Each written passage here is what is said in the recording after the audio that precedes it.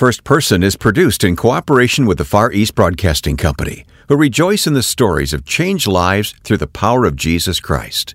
Learn more at FEBC.org. He probably had the most imaginative, inviting picture of heaven that anyone's ever written. I think we have an easier time imagining hell than imagining heaven. And Lewis helps to correct that.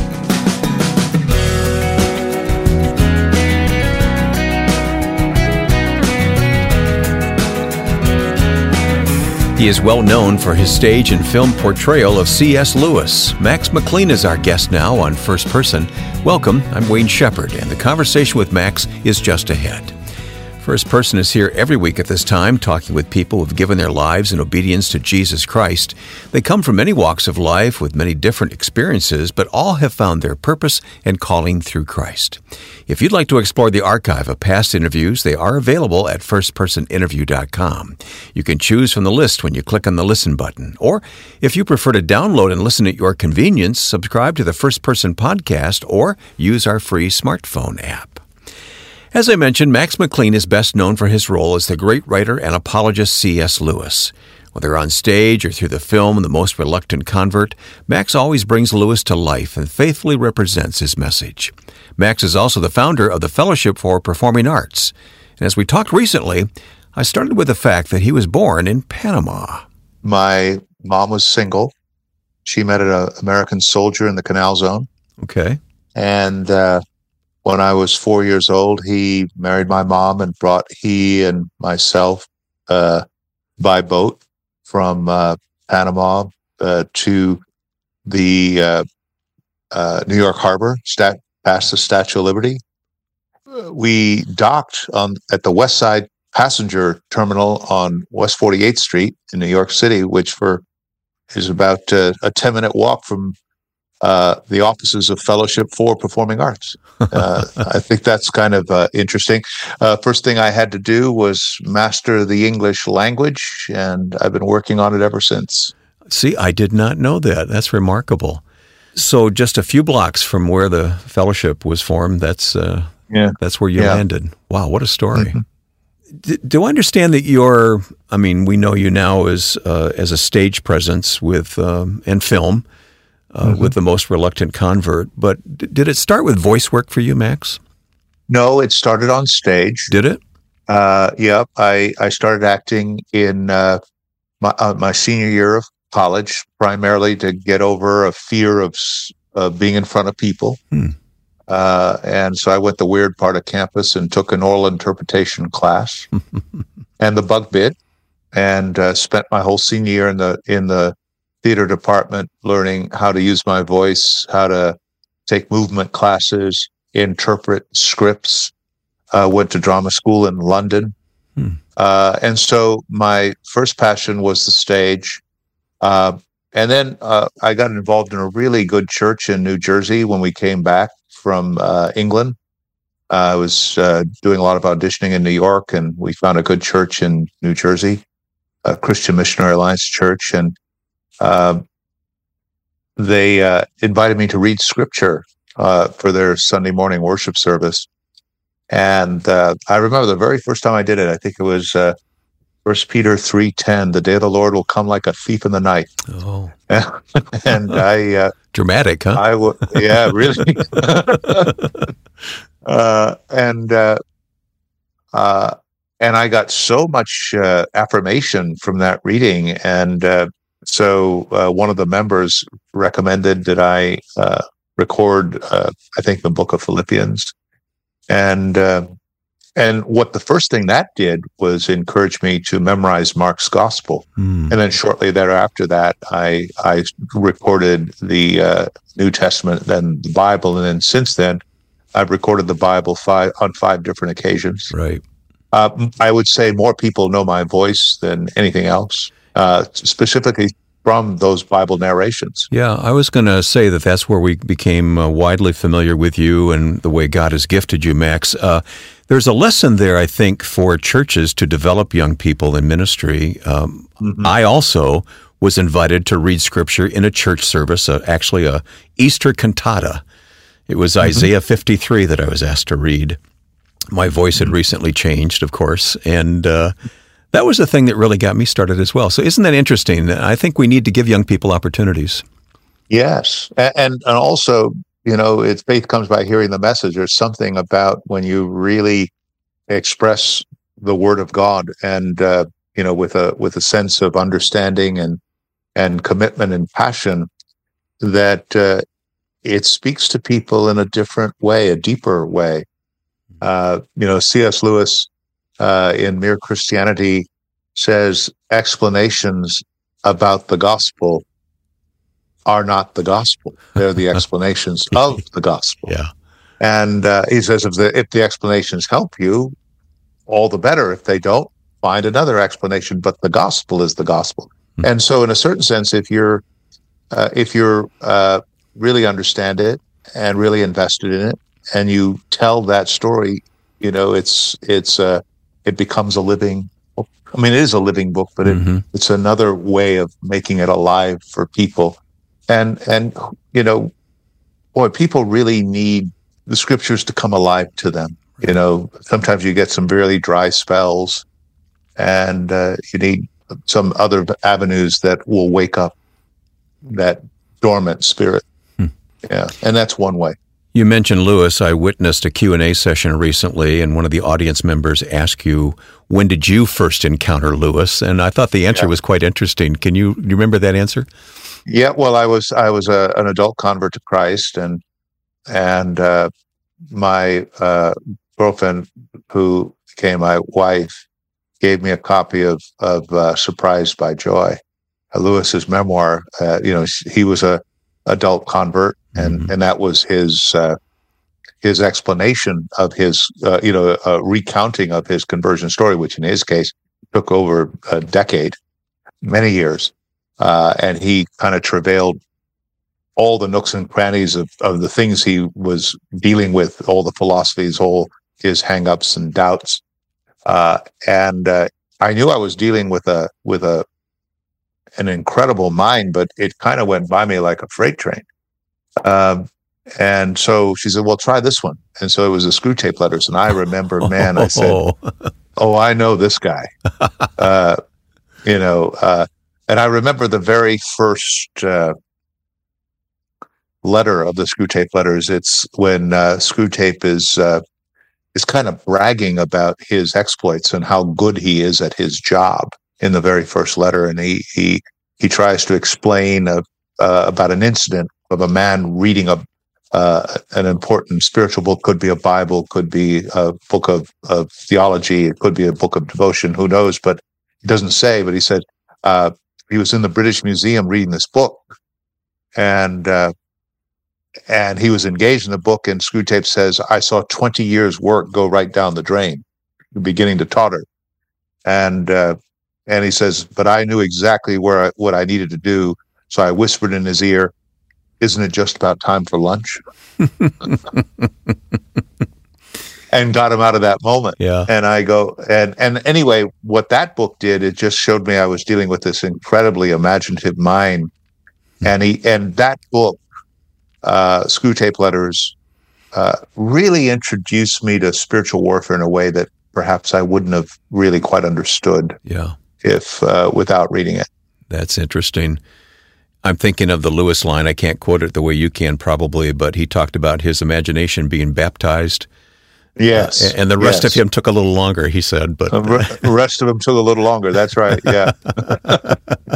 That was actually after reading George MacDonald's Fantasties. And Lewis, George MacDonald's an old Scottish preacher, and he read them when he was like 16, and he was reading Fantasties as a fantasy about really a young boy who lost his mother, which is, of course, what happened to Lewis. Yeah. And he said that reading that book baptized his imagination, and all his erotic and fancies, fell away, and he really got a taste of holiness in a good sense. So yeah. Wouldn't you like to be able to pen a line like that just once in your life? Well, that's what the genius of Lewis is. People call him one of the great Christian writers. He's one of the great all-time writers. constellation of ideas that come out of his mind, because he read everything from the Greeks to the moderns, had a steel-trap mind that could recall what he read, and had this amazing ability to translate into magnificent prose and speech. And he did it all of it under the headship of Jesus. Yeah. And we're just grateful. I'm just so grateful for his influence on me. He's become, we all need spiritual guides in our life, and he's become that for me. Of course, you're well known for the one-man play C.S. Lewis on stage, The Most Reluctant Convert, and the film that followed that to such great reviews. The film came out, just a year or two ago? About a year ago. Yeah, last November, actually. Okay, and it's getting such good reviews. I know it's available online right now for rental, and I really heartily recommend that to all of our listeners. We'll talk about something new that's coming up in a few moments, but you took the film, A Most Reluctant Convert, to England just this past summer. Talk about that experience, and what was the occasion? Yes, well, I have so many friends. C.S. Lewis World is a relatively small one in terms of the scholars, but they're very committed. And there's a group called the C.S. Lewis Foundation that was founded by Stan Matson out of Redlands, California. And every 3 years, they have a triennial conference where they go for 2 weeks in Oxford and Cambridge, and they bring all kinds of speakers, Os Guinness, Madeleine L'Engle in the past, Eric Metaxas, to name some recent ones. And so I was there this last year and met a lot of old buddies. And they asked me to present C.S. Lewis's great, actually his sermon, The Weight of Glory. And that was an extraordinary experience. And then the next night, all 250 of these scholars from all over the country, Australia, America, UK, New Zealand, everywhere. And they all watched our film, The Most Reluctant Convert, the story of Lewis's conversion. Was that intimidating to show the film in front of such a group? I wasn't. We're old friends. Most of them had seen it already. Okay. And quite frankly, is what's good about the film, because the film is pretty intense and pretty dense, that it's so worth seeing twice, because you get so much more out of it. Yeah. And just a like lot of reading Lewis's books, right? Exactly. The first time it's like, what was that? And then the next time, I get it now. You never get to the bottom of him. So, and we had a great Q&A session afterwards. Norman Stone, the director, was there of the film. It's just being amongst friends, talking about Lewis. That's a win. And there's more from Max McLean, the founder of the Fellowship for Performing Arts. That's ahead on First Person. I'm Ed Cannon. The Far East Broadcasting Company partners with First Person because we celebrate the stories of people everywhere who have given their lives to Christ and serve Him. Our broadcasters in 50 countries of the world hear stories every day of people whose lives are transformed by the gospel and who have faithfully been taught God's Word. In addition to First Person, I'm pleased that Wayne and I host a podcast, and we invite you to join us. Listen to Until All Have Heard at FEBC.org. That's FEBC.org. My guest is Max McLean. Max is the founder of the Fellowship for Performing Arts, and we'll talk about that in a moment. I want to stay with C.S. Lewis for the moment because it's not something you can just pick up a work by Lewis and put it on stage or put it on film. There's quite a process involved, isn't there?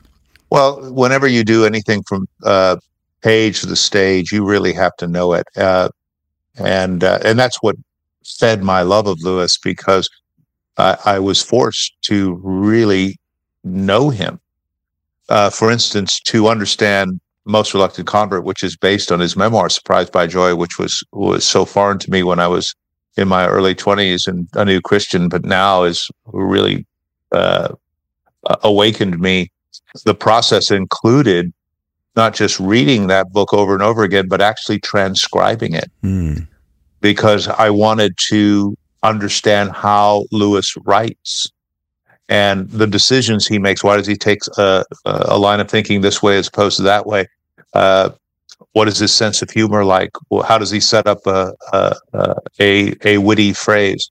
And that was a tremendous experience. And that was the birth of Most Reluctant Convert, partially because I wanted to make sure and when you produce plays and almost like anything else, your first draft is got too much in it, and then you kind of keep cutting it down. You get to the essence of it. But the thing is, you get to the essence of it from a position of knowing so much. Mm-hmm. So even what you cut out, it's still in you, and it comes out in the work. So I'm very. That was a great experience, and what I end up with is recognizing that I'm just never going to get to the bottom of this guy. Yeah. That's wonderful. I appreciate that thought a whole lot. There is a new play that is premiering this next week in Dallas. Yeah. Further up and further in. So let's break the news here. Yeah, sure. And thank you for mentioning it. The Most Reluctant Convert was started as a play in 2016. We had a long run in New York, ran for 15 weeks in New York, had a great national tour. And then, of course, we made the movie of it. But that was about Lewis's journey to faith and also his resistance to faith. He lost his mother to cancer, had a terrible relationship with his father, experienced the butchery of World War I in the trenches, and he came to the conclusion that either there's no God behind the universe, a God indifferent to good and evil, or worse, an evil God. And that was his starting point, from finally becoming a born again Christian in 1931 when he was 32 years old. But further in is different because it actually focuses on the next part of his life. Many people come to the Lord, and gratefully so, but they don't become C.S. Lewis. So how did that happen?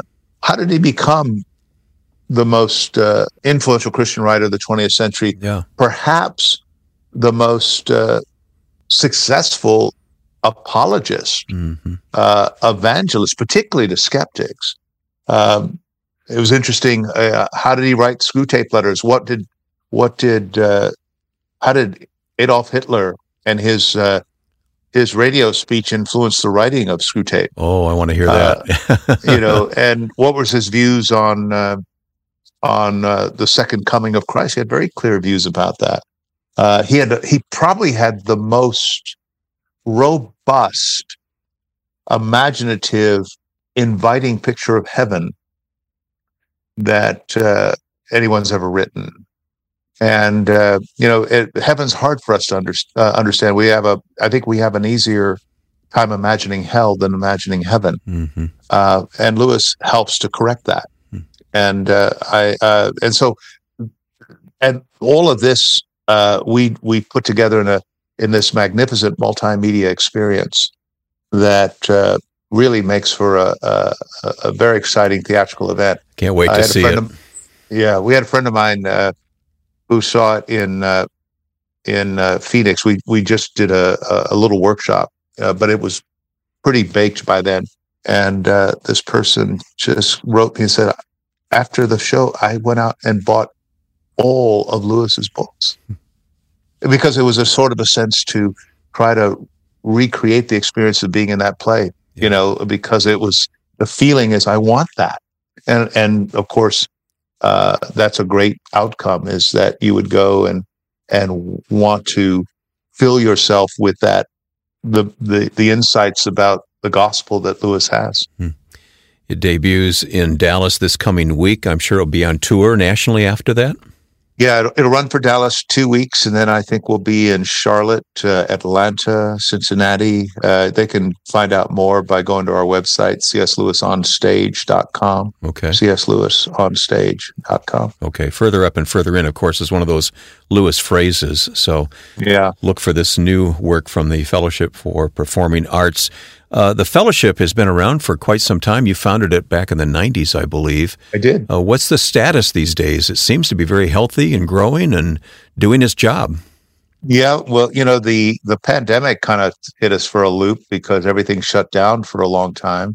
We were one of the first shows to go back on tour with The Great Divorce, which just closed, unfortunately. Yeah. I mean, it closed because it had a 3-year run with a long break with the pandemic. Yeah, but I was privileged to be there for the final performance. Yeah, it's a great show. I will certainly miss it. But we're doing a lot of college shows. We have a show at Ohio State University at Virginia Tech. And we're doing the tour of Most Reluctant Convert on colleges. We're doing Further Up, Further In, and performing our centers around the country. And we're about ready to begin writing the scripts for 2 new movies to begin production in the summer of 23. All right, listen, you and I are roughly the same age, the age at which many people are falling, I will say, into retirement. But you're not letting that happen. Thankfully, I've got good health. My mind is still pretty active, and I'm still passionate about the work, love the work, and the Lord continues to open doors. So until that changes, I hope to continue. Yeah, it's what gives you energy, I would imagine, huh? It does. Yeah. So these new projects, the films that you mentioned, beginning in 2023, that's the production start. So when can we expect? We're going to try to produce 2 films, both Lewis films. They're continuations of the story, not necessarily like the plays, more biographical. Mm-hmm. We wanted the 2 films. The first one goes up to 31. The second one will cover Lewis's life from 31 years old to roughly 50, when he was around 1949. And then the third one will cover his life. And the 31 to 49 is the rise of Lewis, the broadcast talks, screw tape letters, all of that. The last one, Narnia, his late life marriage to Joy Davidman, the fact that he died the same day Kennedy was assassinated. Yes. And then perhaps a little glimpse into the Lewis legacy.